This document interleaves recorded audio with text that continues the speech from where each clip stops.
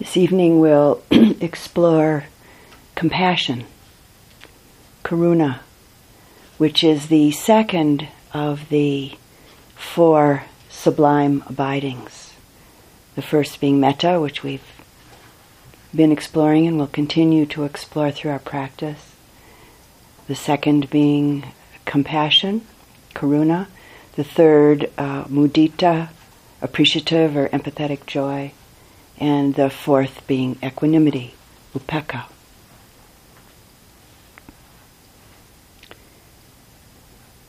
And beginning with some words from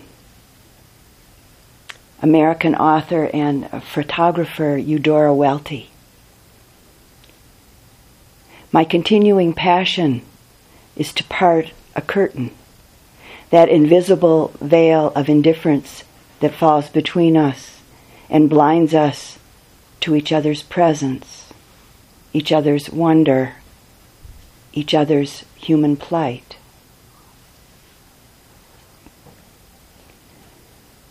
There's an image in Tibetan Buddhism that represents the awakened energy of unconditional or boundless compassion.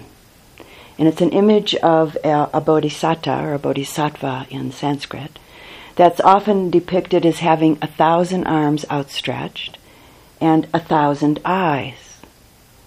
And an eye painted in the palm of each hand that's reaching out. 1,000 eyes to see all of the suffering in the world, and 1,000 arms reaching out to help. A number of years ago now, I attended a retreat with Vietnamese monk and venerable teacher Thich Nhat Hanh. There were about 400 adults at this retreat, and there were also 30 children. And the children were off each day having their own retreat, but every morning they would come in and do a kind of show and tell for all of the adults before we would begin our retreat day. And so every morning they would come in and stand in front of us and in various ways shared what they had been doing and learning the previous day. One morning all 30 of the children came into the meditation tent where all of the 400 adults were sitting, and they stood in a long line facing the 400 adults, and then each child stretched out both their arms with their palms, hands wide open, palms facing us like this. And in the palm of each child's hand was painted an eye. And then one little boy walked up on the platform where Thich Nhat Hanh was sitting and painted an eye in the palm of one of Thich Nhat Hanh's hands. And that was the whole presentation that morning. And it was very, very touching and inspiring and really quite beautiful.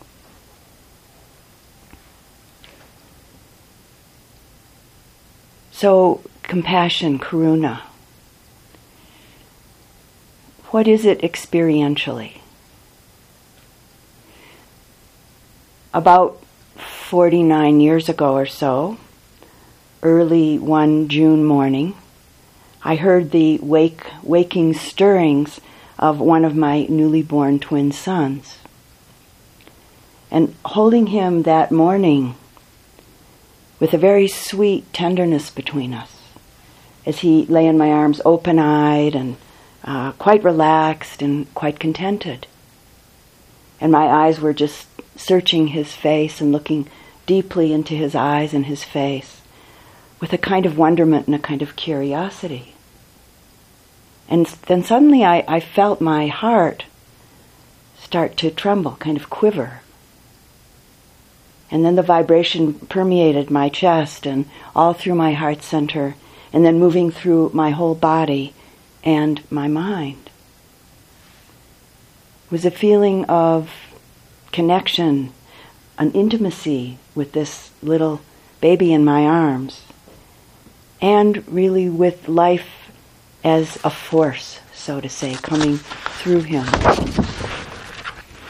And immediately interwoven with these moments was a very deep sense that this tiny being would experience many difficult things in his life. Difficult situations and many bodily painful experiences, mental painful experiences within himself.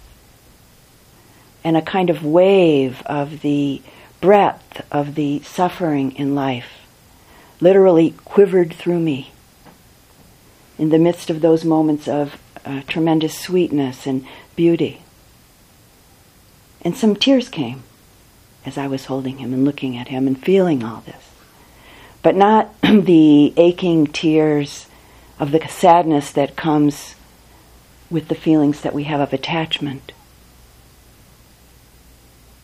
That morning the tears were really more like the juice of compassion. That, yes, this is how it is. This is how it is for all of us. And for him too. And that morning's experience has returned many, many times. And in many different ways. As both a teaching and as a practice for me, within the enormous gratitude that living life immersed in the Dhamma brings. The Buddha described compassion as the trembling, the quivering of the heart in response to pain, in response to suffering. Our suffering or the suffering of another being. Compassion is really the heartbeat of the Buddha's teaching. And it's one of the two wings with which we fly free. The wing of wisdom, one of the wings, the wing of wisdom, of the deep understanding of the not-self nature of all things. And the wing of compassion. The heart's connection to beings. This connection that comes through a deep understanding of dukkha, the cycle of unsatisfactoriness that runs through most of our lives. Knowing its cause, and then knowing the way of its end, or to its end.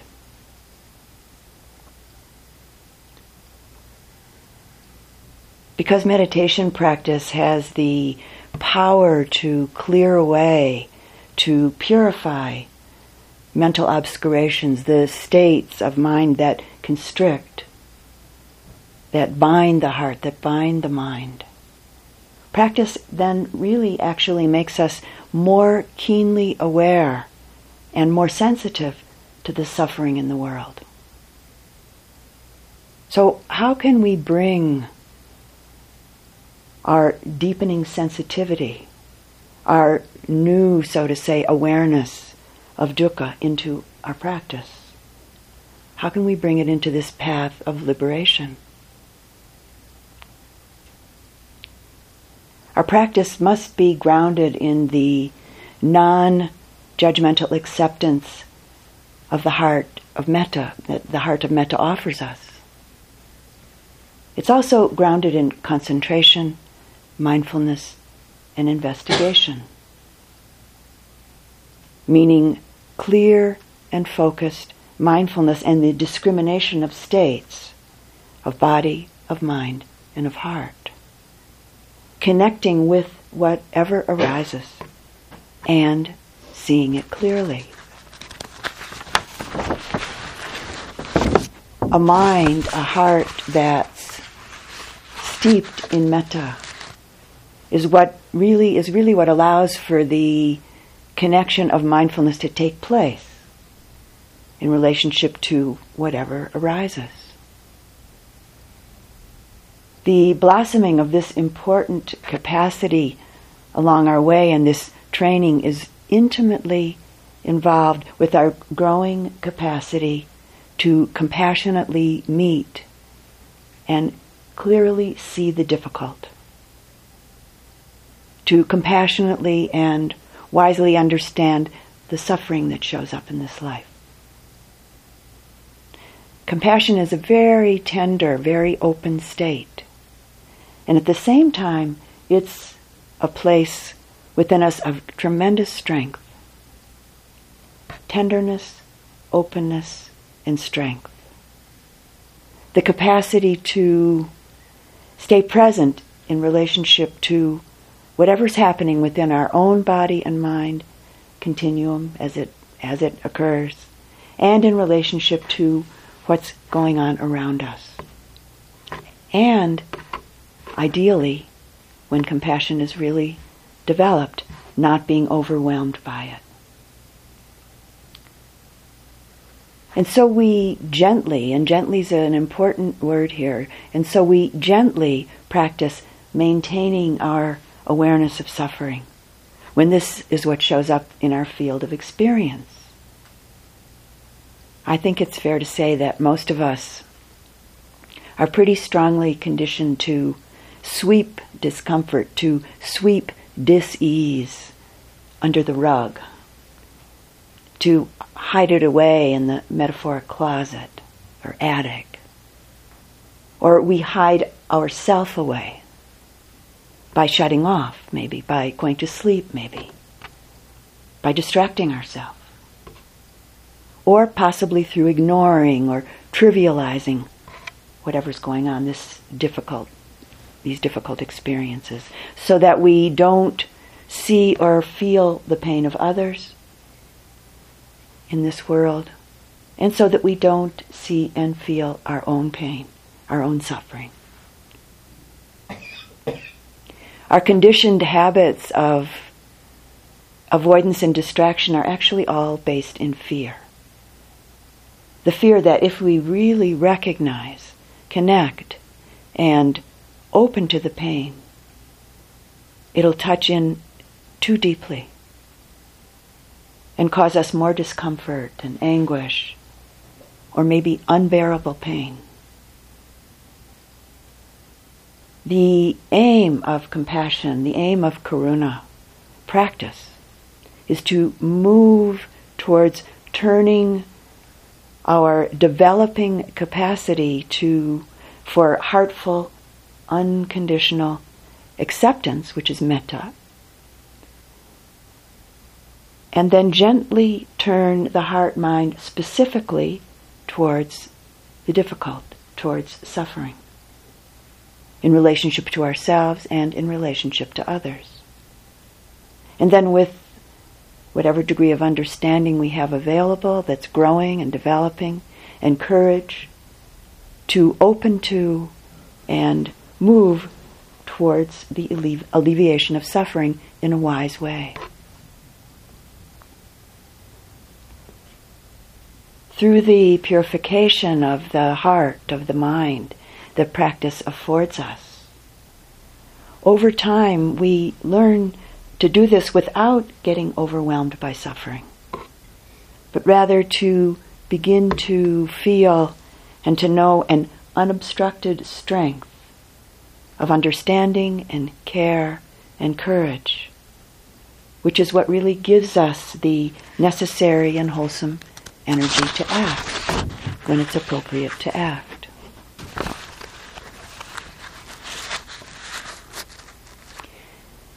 In cultivating the heart of metta and karuna, along with the discipline of developing concentration, mindful awareness, and investigation, a whole realm of new choices, insights, and responses become available to us.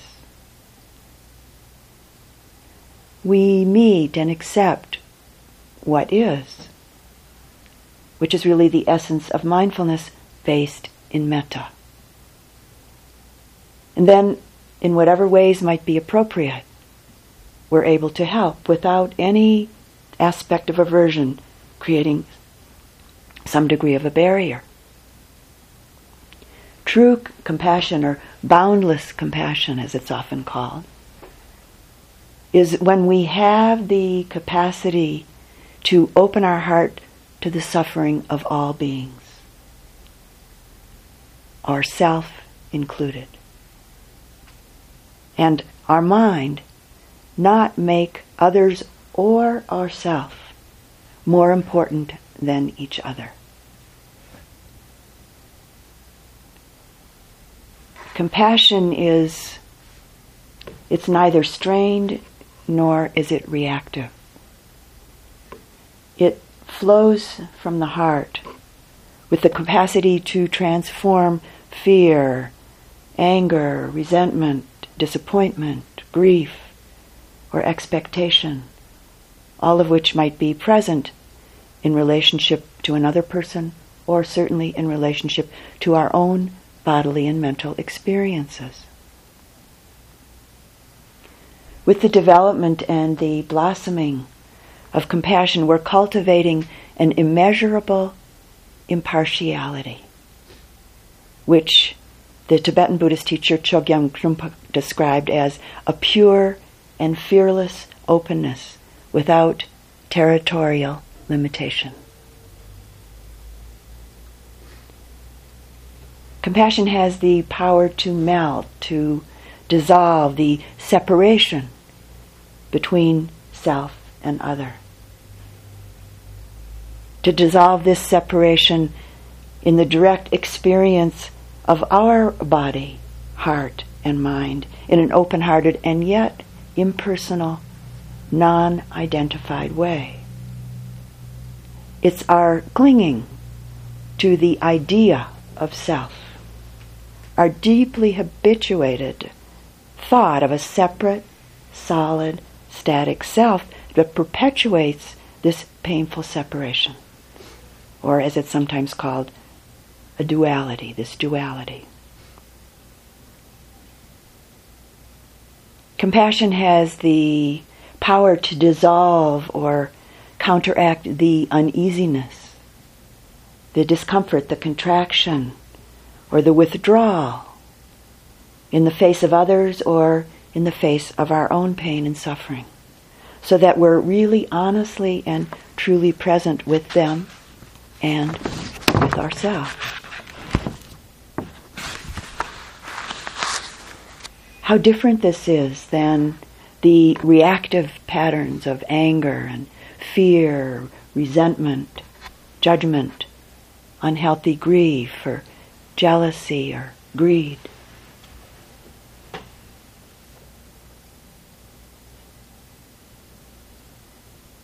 I think that most of us usually think of mental states, emotional states, as being positive or negative. As understanding deepens through our practice, we begin to know that really the most important, helpful, and true way of seeing and knowing mental states is the differentiation between reaction and response.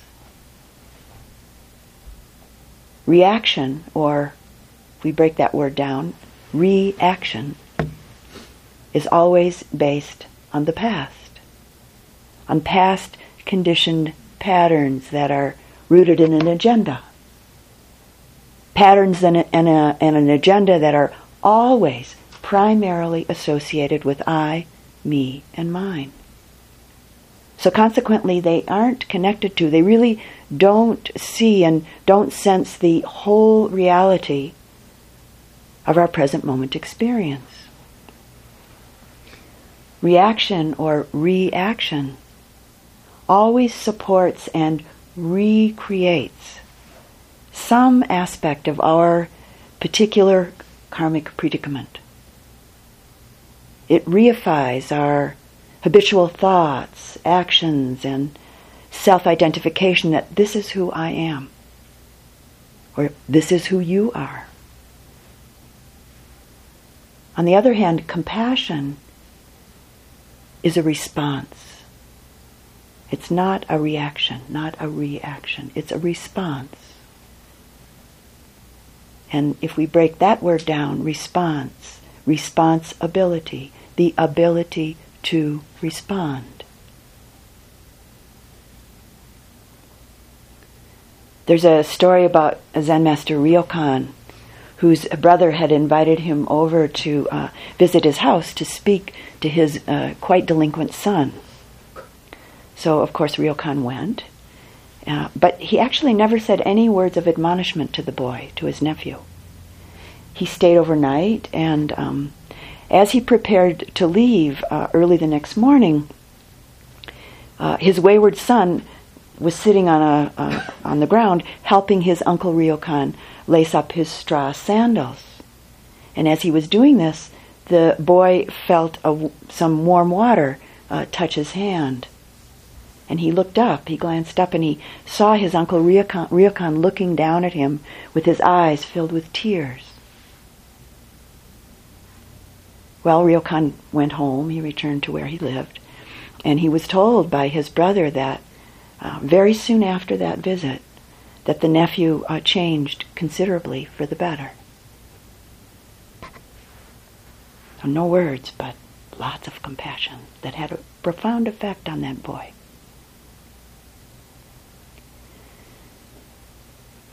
Compassion training, the practice and the unfolding of karuna is actually quite challenging, as I'm sure you all know to some degree. It's often quite difficult. It means that we take to heart the Buddha's words, and these are one of his most famous statements. I teach one thing and one thing only, suffering and the end of suffering. And as I think you all know, the Buddha wasn't about to go on and tell us the best way to suffer. We're all really quite well practiced in this. We know this. We don't need any training. And he, of course, neither was he recommending suffering. He was, though, actually pointing out that the unsatisfactoriness, the confusion, anguish are all intrinsic to our human condition, or more accurately, these states are states of mind and body as well, are intrinsic until we wake up to the true nature of life.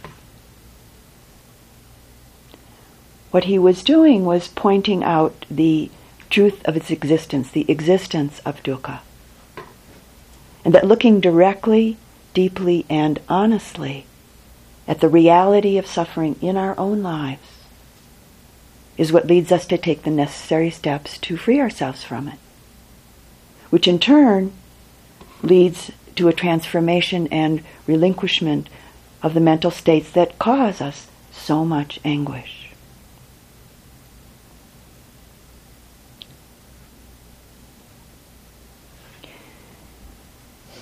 Here in Taos, in the mid to late summer and often up even into the early fall, we have what is a monsoon season. And during that monsoon season, this monsoon season here, we're over it now, we'll hopefully get a good one coming up, we have often appearing huge, in this big open sky here, huge arches of rainbows, and very often double arches of rainbows.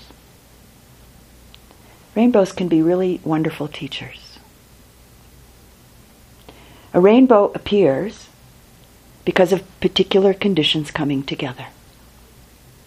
So there's just the right amount of moisture in the atmosphere. The light is just right.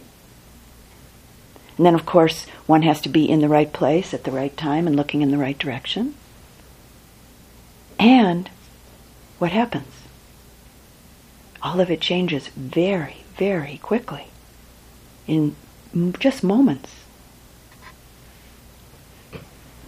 Everything in life, including what we think of as our self, all of our experiences of body and mind really are like a rainbow. Merely a changing set of conditions that are totally interrelated, totally interdependent, totally contingent, and empty in and of themselves. And it's really obvious with rainbows. But not so for most of us with the more solidly appearing phenomena, both mental and physical phenomena, our rainbow body, our rainbow mind. The suffering of grasping on, of trying to hold tight to some appearing thing, and then solidifying it and identifying it as mine, as me, as who I think I am. Be it material objects or ideas or opinions, beliefs, a memory, an emotional state, a bodily experience. Thinking of any of these things as in any way permanent and unchanging, and identifying any of this as me, mine, and I, will inevitably and eventually bring confusion and some degree of anguish.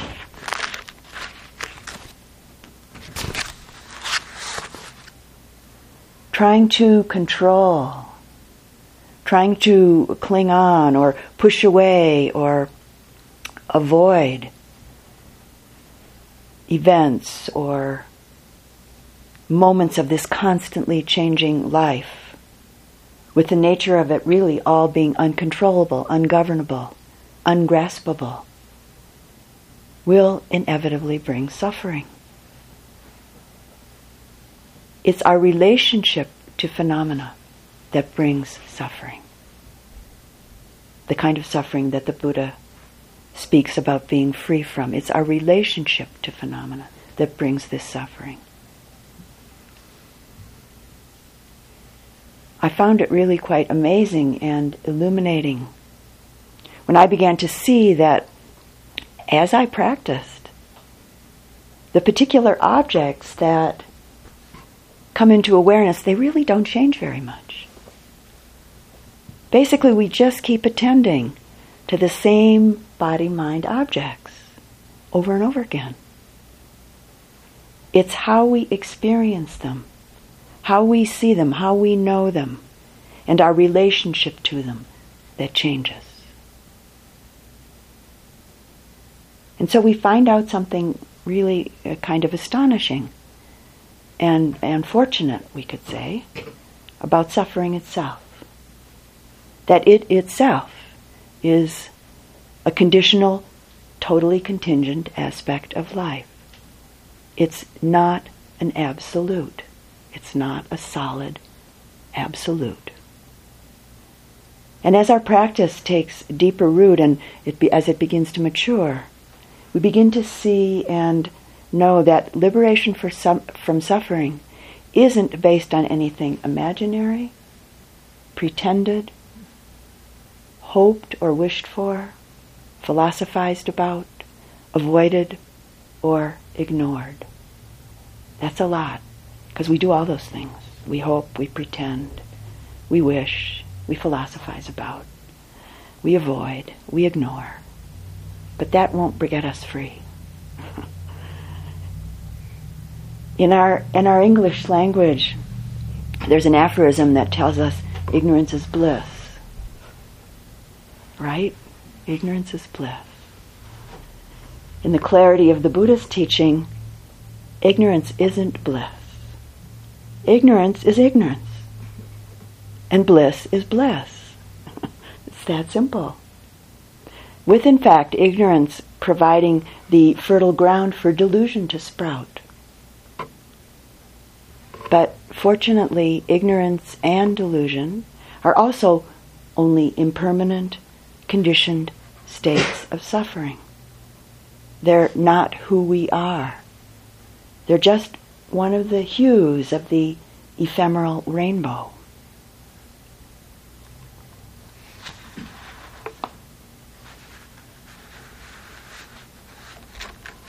The writer and translator Stephen Mitchell wrote his rendition of the Greek myth of Sisyphus, which relates to what we're exploring. I'd like to read it to you.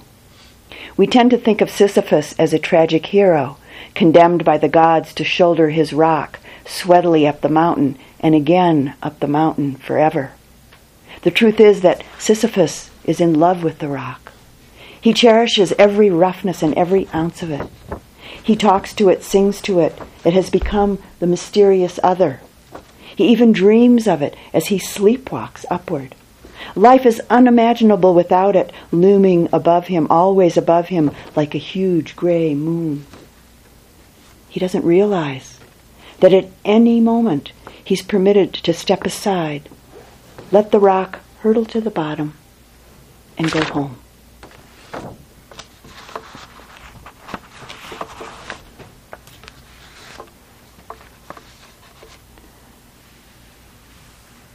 As we begin to see more and more clearly, as we continue to climb the mountain, so to say, of metta and compassion and wisdom, letting the heavy rock of our unskillful, cherished habits and identities roll to the bottom, we're less and less often habitually, blindly caught and trapped in old patterns of suffering and of a suffering relationship to life. And the capacities of kindness and compassion and mindful awareness and concentration and wisdom really do begin to take root and to grow. And our heart opens, and we really are truly beginning to awaken. I received a letter at some point not too long ago from a very dear friend, and she has given me permission to share part of it with you. Just had an insight about compassion recently. You might know my niece has been living with me for the past year.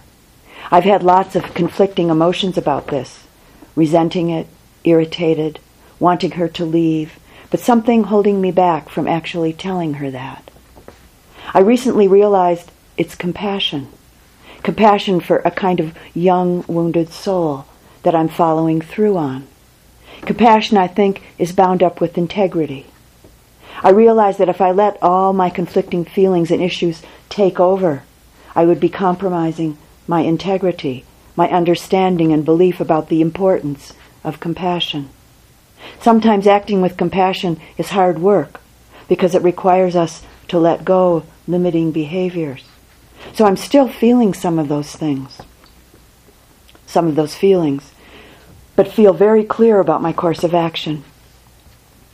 And she says, life can be so rich and challenging in all its connections to friends, parents, and children.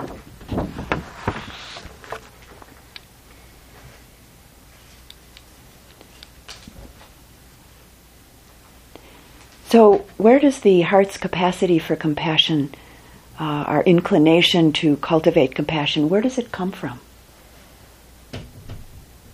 Well, similar to metta. The seeds of compassion within us have been planted many, many, many times.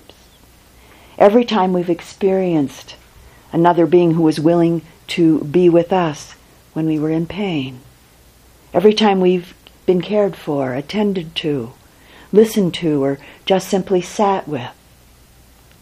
When we've been sick or hurting physically, or when we've been in some emotional pain. Every one of those times a seed of compassion, or many seeds of compassion, were planted, were sown. We keep the image of a garden here.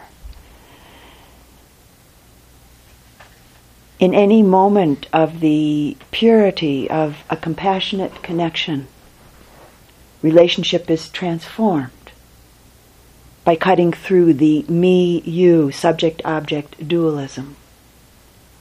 Karuna is a unifying energy. The giver and the receiver are joined, not separate, in any moment of a pure presence in the light of compassion. And these moments carry and hold a particular energy of the heart, as I just said, the energy of compassion. And they plant a seed for this energy in the receiver. And as for most of all of us in this room, or all of us in this room, this happens many, many times throughout our life. And so we have many seeds to cultivate through our practice. And of course, we in turn, each of us, plant many seeds. every time we remain present with another being who's suffering, who's in pain physically or emotionally, a seed of compassion is planted. And the seed of karuna within our own heart is watered and fertilized, and it grows too. And every time we wholesomely respond rather than react, both internally and outwardly, to a difficult or painful set of circumstances, a seed of compassion is planted, and the seeds of karuna within our own heart grow.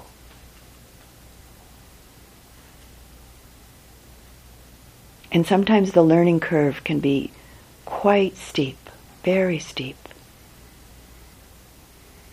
The emotional or physical pain facing us from another or within ourselves asks us to step into what might be unknown territory, into an unfettered, compassionate relationship. And this can take us really to the very core of our being, to the very core of our subtle, self-centered agenda. The agenda that props up the veil of subtle or maybe not so subtle separation, duality that we've been living behind maybe forever. These learning curves that come our way every once in a while hold the possibility for us to recognize and to let go of the habitual knots that bind us, which in turn offers us the really truly amazing possibility of an unfettered, compassionate connection with another and with ourself as well. So looking at it this way, the interaction within every relationship has the potential of planting seeds for the arising of a clear and true presence within both beings. The interaction within every relationship has the potential of transmission. As I mentioned in relationship to metta, it's a kind of circular process. We receive the seeds of compassion as a transmission, and we give the transmission to others, and at the same time also again to ourselves through acts of compassion, and on it goes. This spiraling transmission of karuna.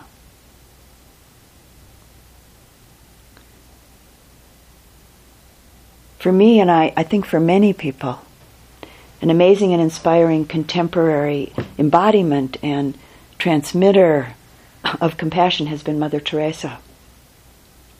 There's a video, some of you may have seen it, a film, about her life and her work.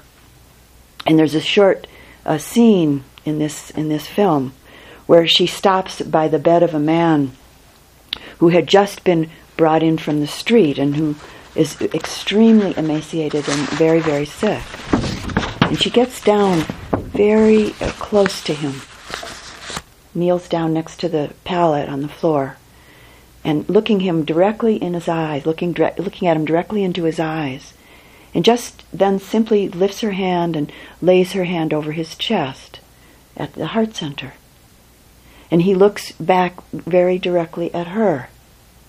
And for those few moments of this exchange between them, the appearance of the enormous suffering in his face changes completely into light and love. So a few moments of a gentle and very powerful transmission.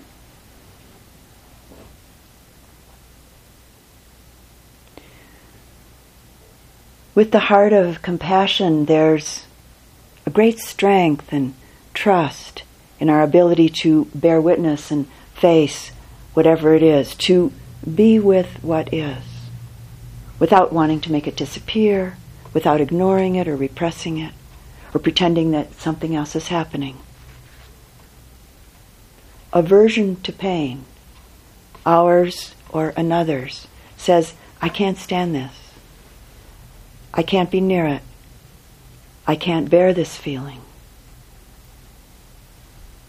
And it's really important, it's really so important that when this comes up in the mind, when this comes up in the heart, it's important to connect to the aversion itself with mindful awareness that's based in the non-judgmental connection and acceptance of metta.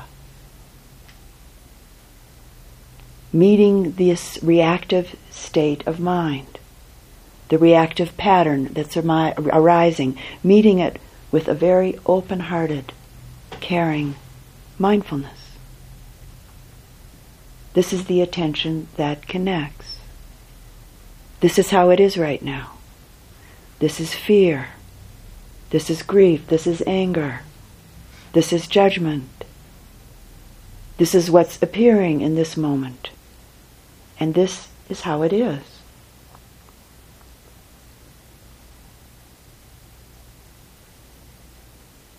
It's so important to recognize our limits without self-judgment.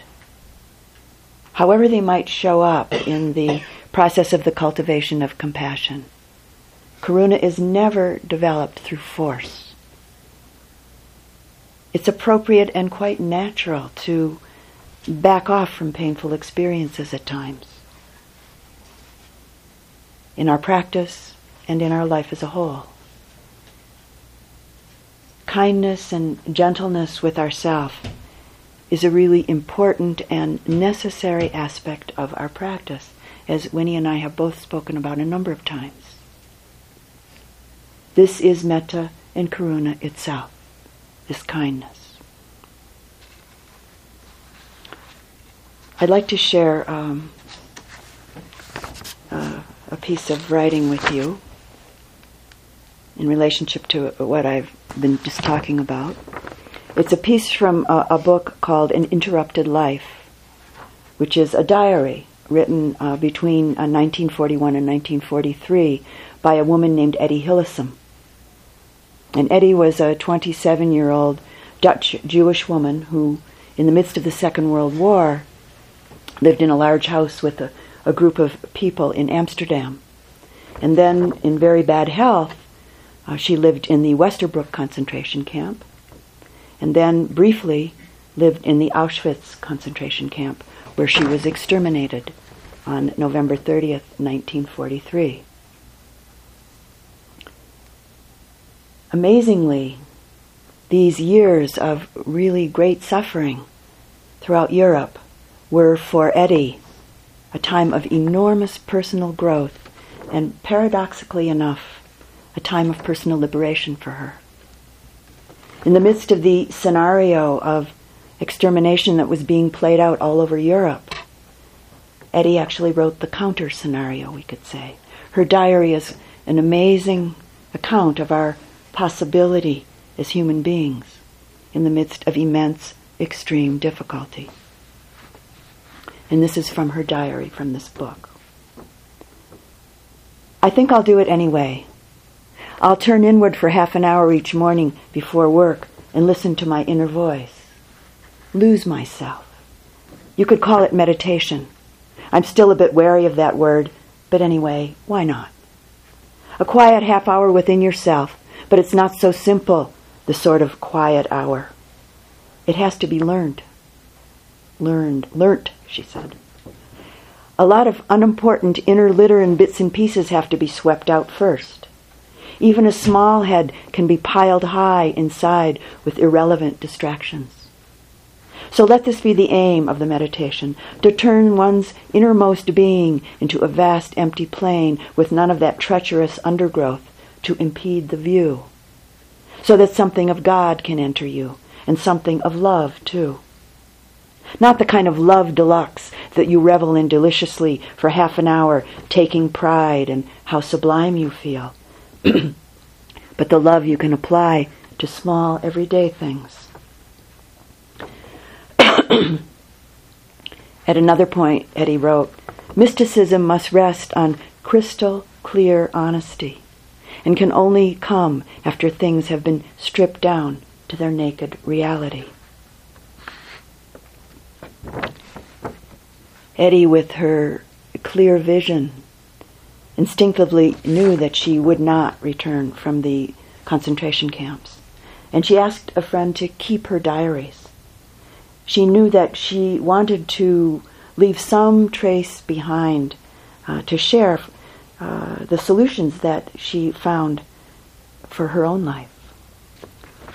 And so from the very last entry in her diary is this: "Ever since last night, I've been lying here trying to assimilate just a little of the terrible suffering that has to be endured all over the world, to accommodate just a little of the great sorrow the coming winter has in store.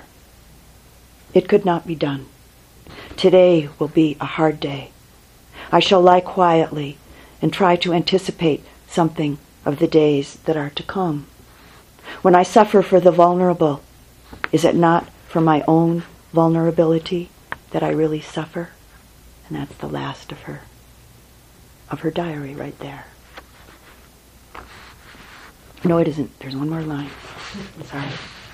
The very end, the last thing is in her diary is, "We should be willing to act as a balm for all wounds."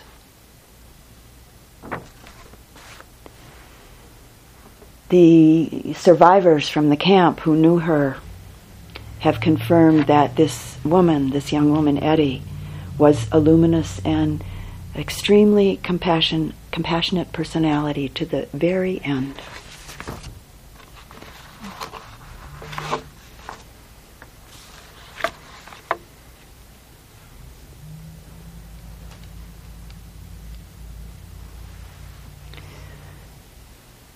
It's important to stay mindful in the moving away from and the coming close to,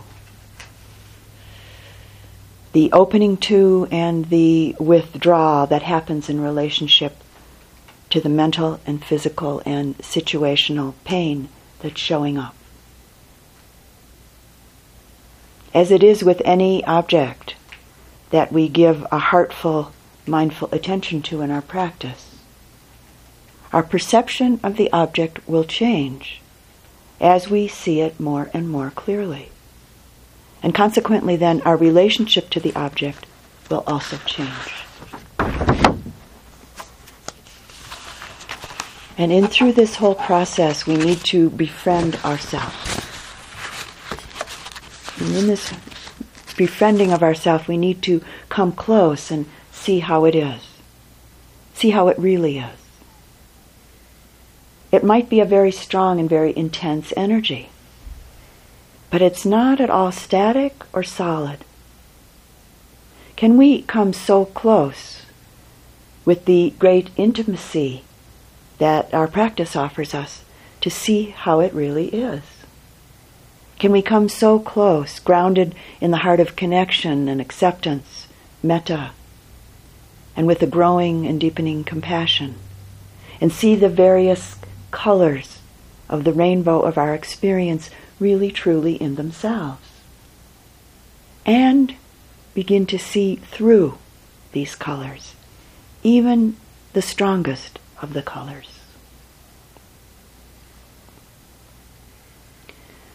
If a very dear friend of ours comes to us with their troubles, usually we give them our attention and our care in some way. We don't usually tell them to stop feeling what they're feeling. We don't usually tell them to get away from us in the midst of their suffering. So our practice teaches us how to befriend ourselves, which quite naturally leads to the development and the blossoming of a connection with all beings. And we come to know that, really, truly know that the pain in our heart or the pain in our back essentially really is not different from the pain in the heart or the back of any being, anywhere in the world. I think for most of us, our hand quite naturally and quite spontaneously often reaches out to soothe the ache in a foot. I've seen some of you doing some of this here in the meditation hall. The ache in the foot, or the ache in the leg, or the ache in the back, or the ache in the heart. What is it that sometimes holds us back from spontaneously responding to the suffering of another in this same simple and natural way? I think essentially it's due to a very deeply conditioned and almost visceral clinging to the idea of being a separate self. As long as we're immersed and blindly living in and out of this fixed idea, spontaneous concern for others will primarily be felt for those who fall in the range of who we think is mine. And there may be some degree of indifference and even maybe a somewhat more overt aversion in relationship to the pain of those who are outside of this range of mine.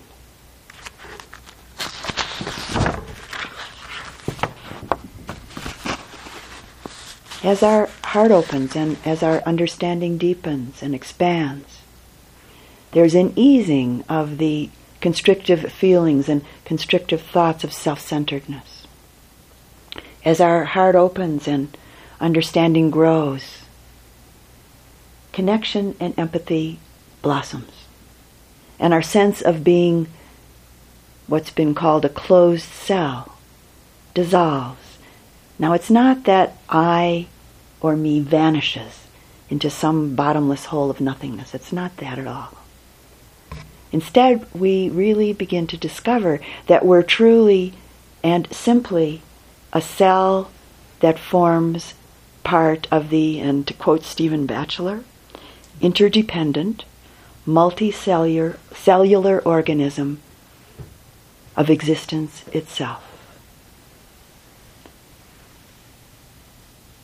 As wisdom blossoms, our way of being in and with conventional reality transforms. And we come to know experientially, not intellectually, not conceptually, but experientially, that I, the sense of I, only exists in relationship to you. I and me is not eliminated. Me is transformed. There's only relationship. Really, there is only relationship. I, me, you, them, us, etc. will never and have never existed in isolation. Have never and will never exist in any solid, static, separate way. The notions of me and you, that seemingly fixed conceptual distinction of me and you, begin to dissolve with the blossoming of the unconditional acceptance of metta and the heart of compassion, karuna. And in relationship to the way that we go about our life, how we relate in this life, changes. Spontaneous, empathetic response begins to emerge really quite naturally and more often.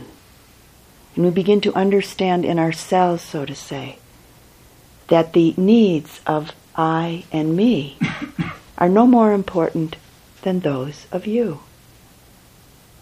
This is really the birth of unconditional kindness and compassion. And again, as Winnie and I both said a number of times, it's not so easy. This relating to others and ourself with the clarity of a pure heart of metta and a pure compassionate heart. As we have many new or many old and seemingly new personal agendas. We have many deeply conditioned, habituated patterns.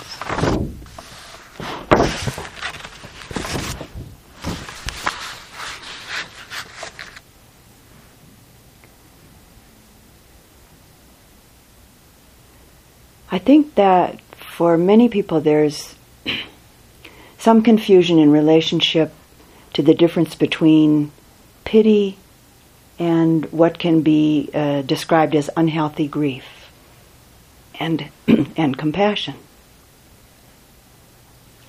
Both of these energies, pity and grief, are what are called the near enemy, or what looks like or what masquerades as compassion.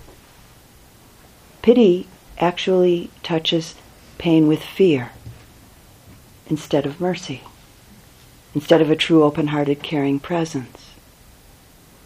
Pity is actually a subtle form of aversion. It manifests as a slight contraction, or maybe not so slight, contraction away from, a withdrawal, if we look at it really carefully. When we pity, there's a subtle or not so subtle wanting it to be different. And also maybe sometimes some feeling that I'm glad it's not me that's suffering so much. So a kind of tinge of a flavor of arrogance that's a cover-up for our fear and our inability at that particular moment to be with the suffering that we're encountering. The energy of unhealthy, or the unwholesome component, we could say, of grief is fraught with self-centeredness. That unhealthy component of grief is a very self-obsessed energy, and it can lead one into depression if it goes unrecognized. One can get caught and get lost in that downward spiral of this very strong and deep contraction, which, if we see it clearly, we can find that it's kind of a fixation on the idea of a separate, solid me and you, or me and other, whoever that other is, that you is. And this fixation can often be a strong component in the midst of an unhealthy, unrecognized unhealthy grief.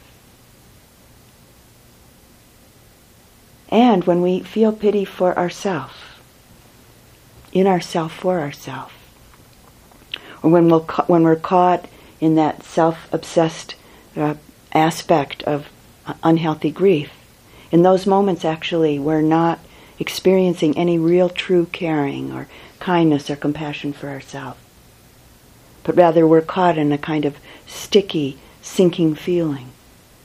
And we've all felt that at times, I'm sure. That sort of heavy ache of feeling sorry for ourselves. That kind of poor me with a capital M-E feeling. And in this place there's really not much, if any, capacity to act towards taking care of ourselves in a wiser, healthy way.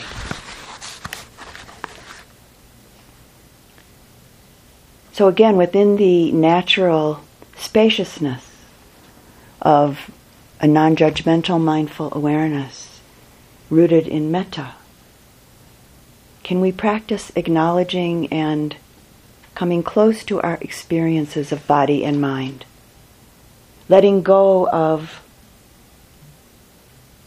relating to experience through the veil of concept, through the veil of identification. For instance, myself as a pitiable, or myself as a pitiful person. But rather another possibility. Here's pity. Here's grief. This is what's arising. It's not me, it's not mine, it's not who I am, but it's come up. So how is it? How is it? What's it like?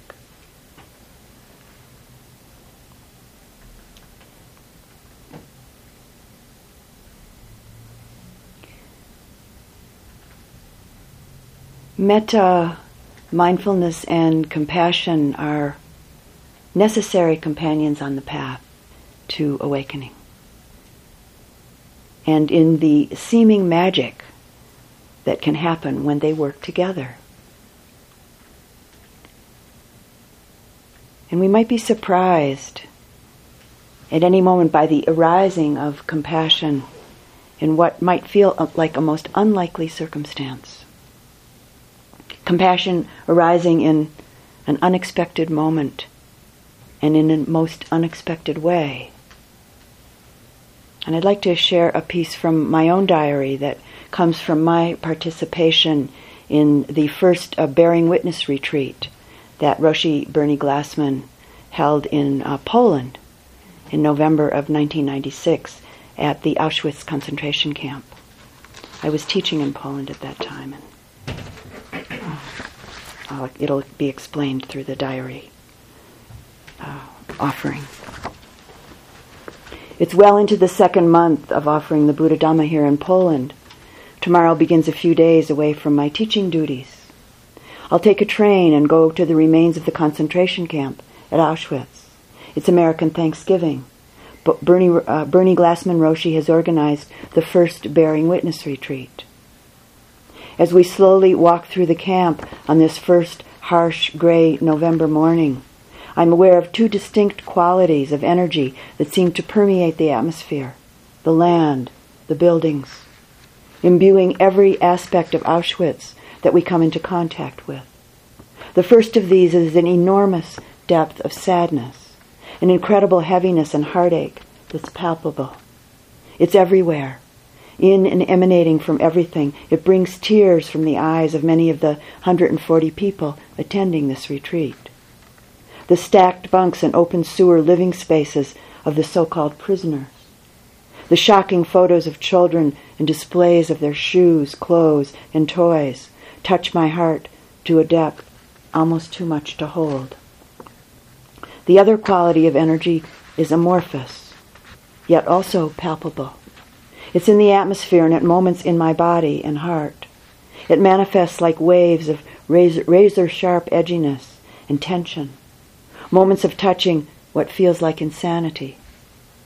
This is even harder to let fully in than the immense sadness, as it's a far less familiar feeling, and thus less comfortable. There's a sense of not wanting to get too close to whatever this is. The sorrow and heartache are immediately understandable to me, but I'm not so easily comprehending the almost atmospheric, terrifying tension, the raw discordance and alienation, until one afternoon when I find myself alone on my knees in front of an oven where the bodies of those murdered by the Nazis were burned. Tears stream from my eyes, and Om Mani Padme Hum, the Tibetan mantra of compassion, which translates as the jewel in the heart of the lotus, spontaneously repeats out loud from my heart over and over and over again. For the Nazis.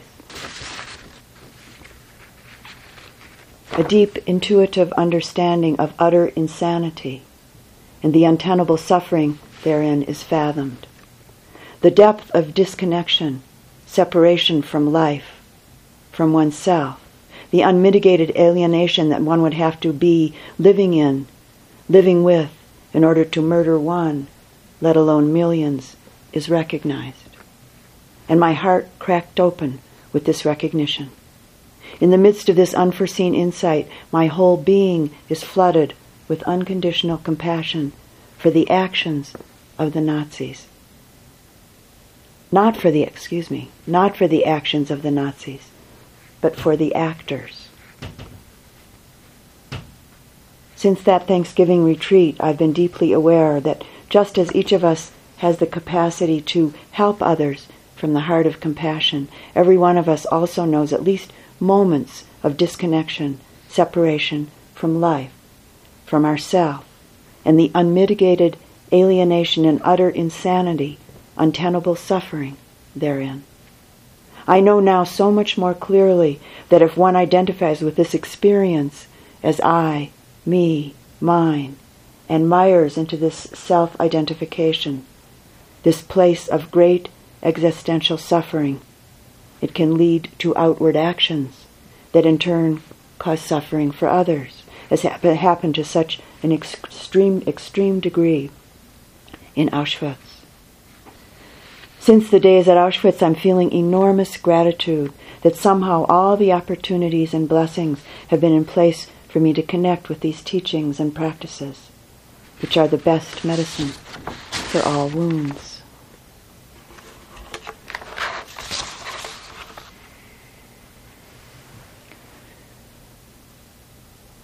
And a couple of years after I returned from Poland and from this experience in Auschwitz, the story that I just read from my diary was put into a newsletter that the Taos Meditation Group sent out. And I'd like to share a response that I received from one of my Israeli students. In response, she was sent this newsletter, and she read that, and this is her response. And she's a very close student, Dhamma student of mine, and she's also been involved over the years in a lot of Israeli-Palestinian peace initiative work. And this is what she wrote me. Thank you for the newsletter you sent me. I would like to ask your permission to translate your article about compassion to Hebrew for the Sangha here. We seem to need to be reminded of this quality, especially now when we're facing such difficult times. I was deeply touched reading in your diary about the compassion you expressed for the Nazis. It was very hard for me to understand. From my early childhood, I saw the horror and the pain on the faces of the people who survived and were the parents or grandparents of friends of mine. They and other people told us every year stories from what they have experienced. I felt as if they wanted us to carry the horror with us forever. I remember once I took a night train from Copenhagen to Amsterdam and was not aware of the fact that the train had to go through Germany. I went to sleep and was awakened when the train stopped at the border and a German policeman came and asked for my passport. I was never so terrified. I felt all the blood in my veins froze. After a while, I went to sleep again and had a dream.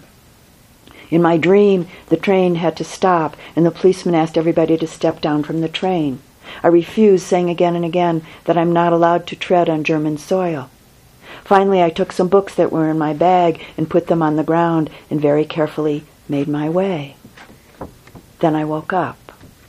I think only then I realized how deeply I was influenced by the stories I'd heard as a child.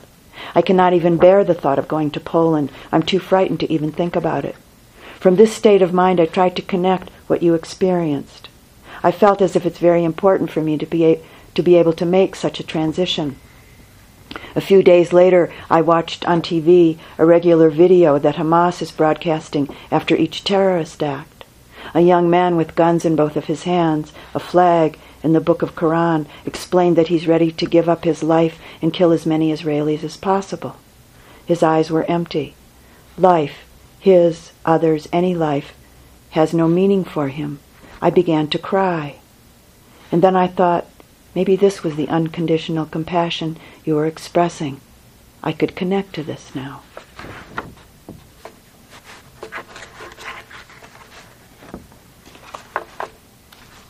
It's hard for us to understand here how deep that is for people in that part of the world. It was amazing that she wrote that and felt that.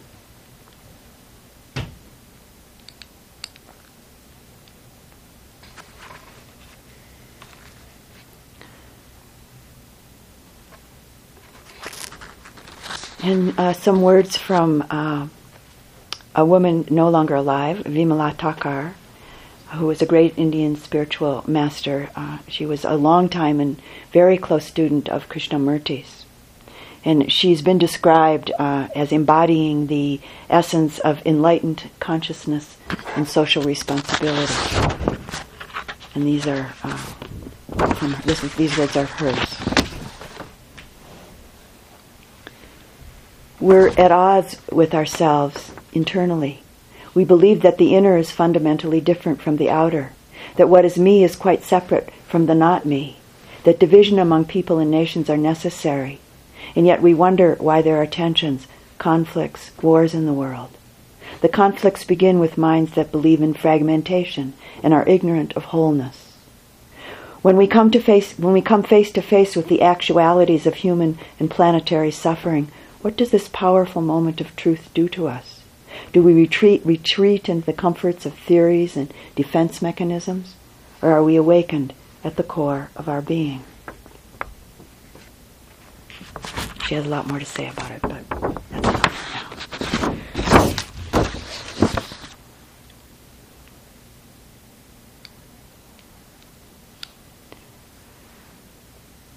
And so these two wings of awakening with which we fly free. The wing of wisdom that comes about through our experiential insight into the impermanent, unsatisfactory, and the not-self nature of all conditioned things. And the other wing being unconditional, boundless compassion. Our heartfelt connection to beings, and our way of being in the world that ensues from this heartfelt connection. In reflecting on the lineage of these amazing teachings that we've inherited down through the centuries from our teachers and their teachers and their teachers' teachers, all the way back to the Buddha, this heartfelt wisdom lineage of the extended Dhamma family. If it wasn't for the wing of the Buddha's great compassion, we wouldn't have these teachings available to us today. I really find it very interesting and helpful and quite inspiring to read the Buddha's words about himself when he actually wrote about his own experience in his speaking about his own humanness, which he actually even spoke about in relationship to his process of awakening. And here's a little bit of that. In one of his discourses, we find him with a small group of monks, bhikkhus, sharing with them what his thoughts were very soon after his awakening. And this is what he says. This Dhamma that I've attained is profound, hard to see and hard to understand, peaceful and sublime, unattainable by mere reasoning, subtle, to be experienced by the wise. But this generation delights in worldliness, takes delight in worldliness, rejoices in worldliness. It's hard for such a generation to see this truth.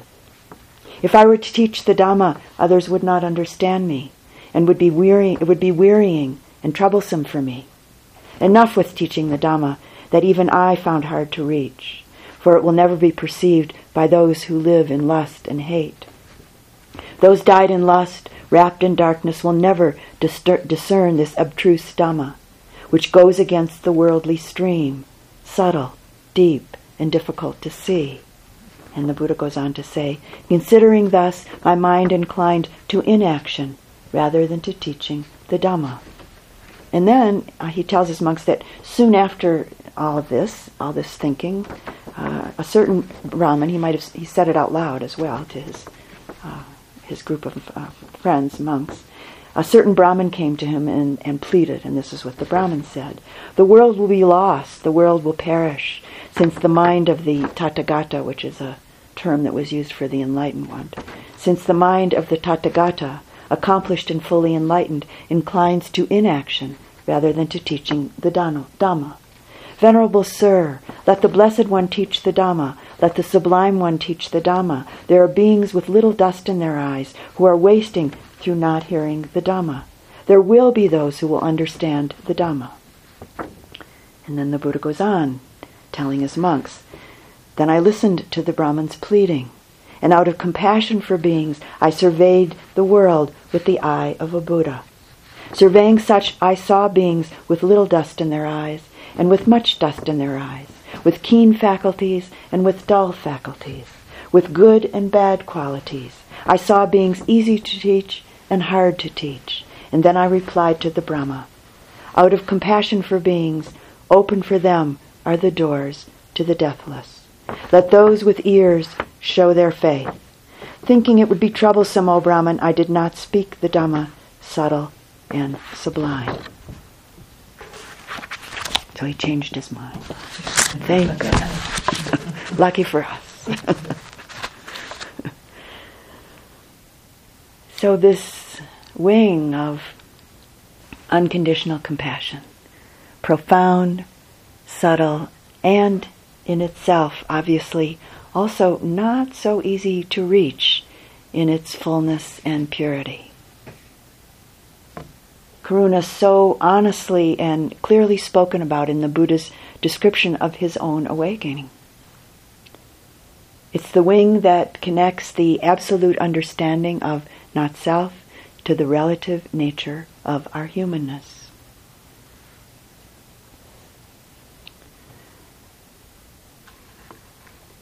And I'd like to close the talk this evening with something from one of my students from here in Taos, who died a number of years ago of AIDS-related complications. He was a writer. He never finished his book, but this is a piece from his unfinished book.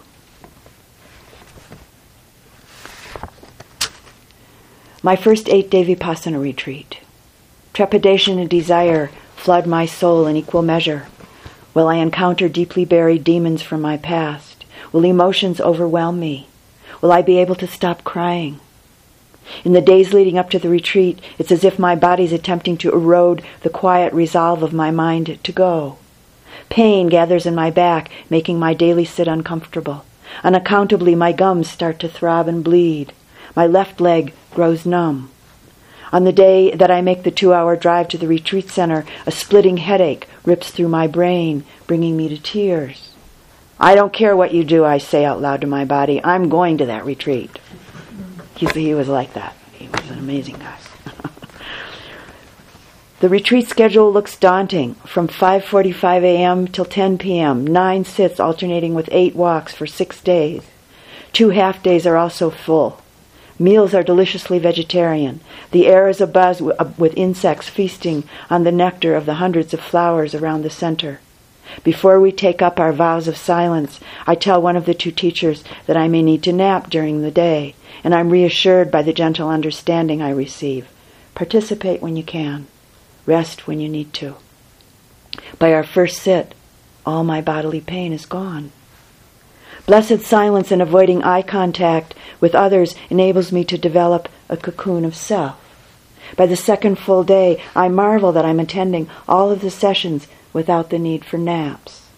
I begin to feel energized and even find time to incorporate the Hatha Yoga series I learned years ago into the schedule. I sense new levels of awareness about the nature of this practice, about the Buddha's compassion. During one Dhamma talk, we're asked to consider what a nightmare life would be if there were no change. By the 4th day, questions during Dhamma talks increase in intensity. Are metta and karuna better than vipassana? Have any of you thought that? In practice, is holding on to the breath different from holding a thought? If we can observe our thoughts rising and falling, where do they come from? Where do they go? We're creating an energy of trust. My heart opens to all retreatants struggling their own struggles. Who am I to judge anyone? They are me. The rhythm of the retreat mimics the rhythm of our breath and the rhythm of nature. All around us, cycles come and go, repeat and fall away. AIDS is a cycle. It's not my condition, but the human condition. It's the great gift that has taught me about impermanence. I realize how vipassana-like AIDS has been in my life, always bringing me back to the now, always reminding me to be present. And vipassana practice is a cycle. It's in my life and out. It touches everything I do and is nowhere.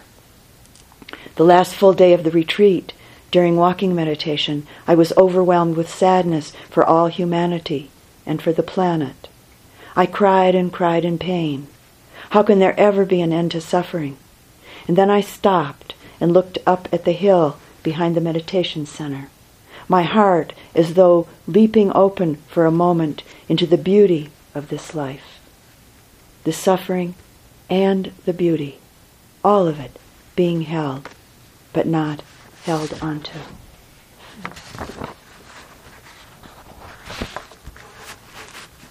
And let's sit for just a moment.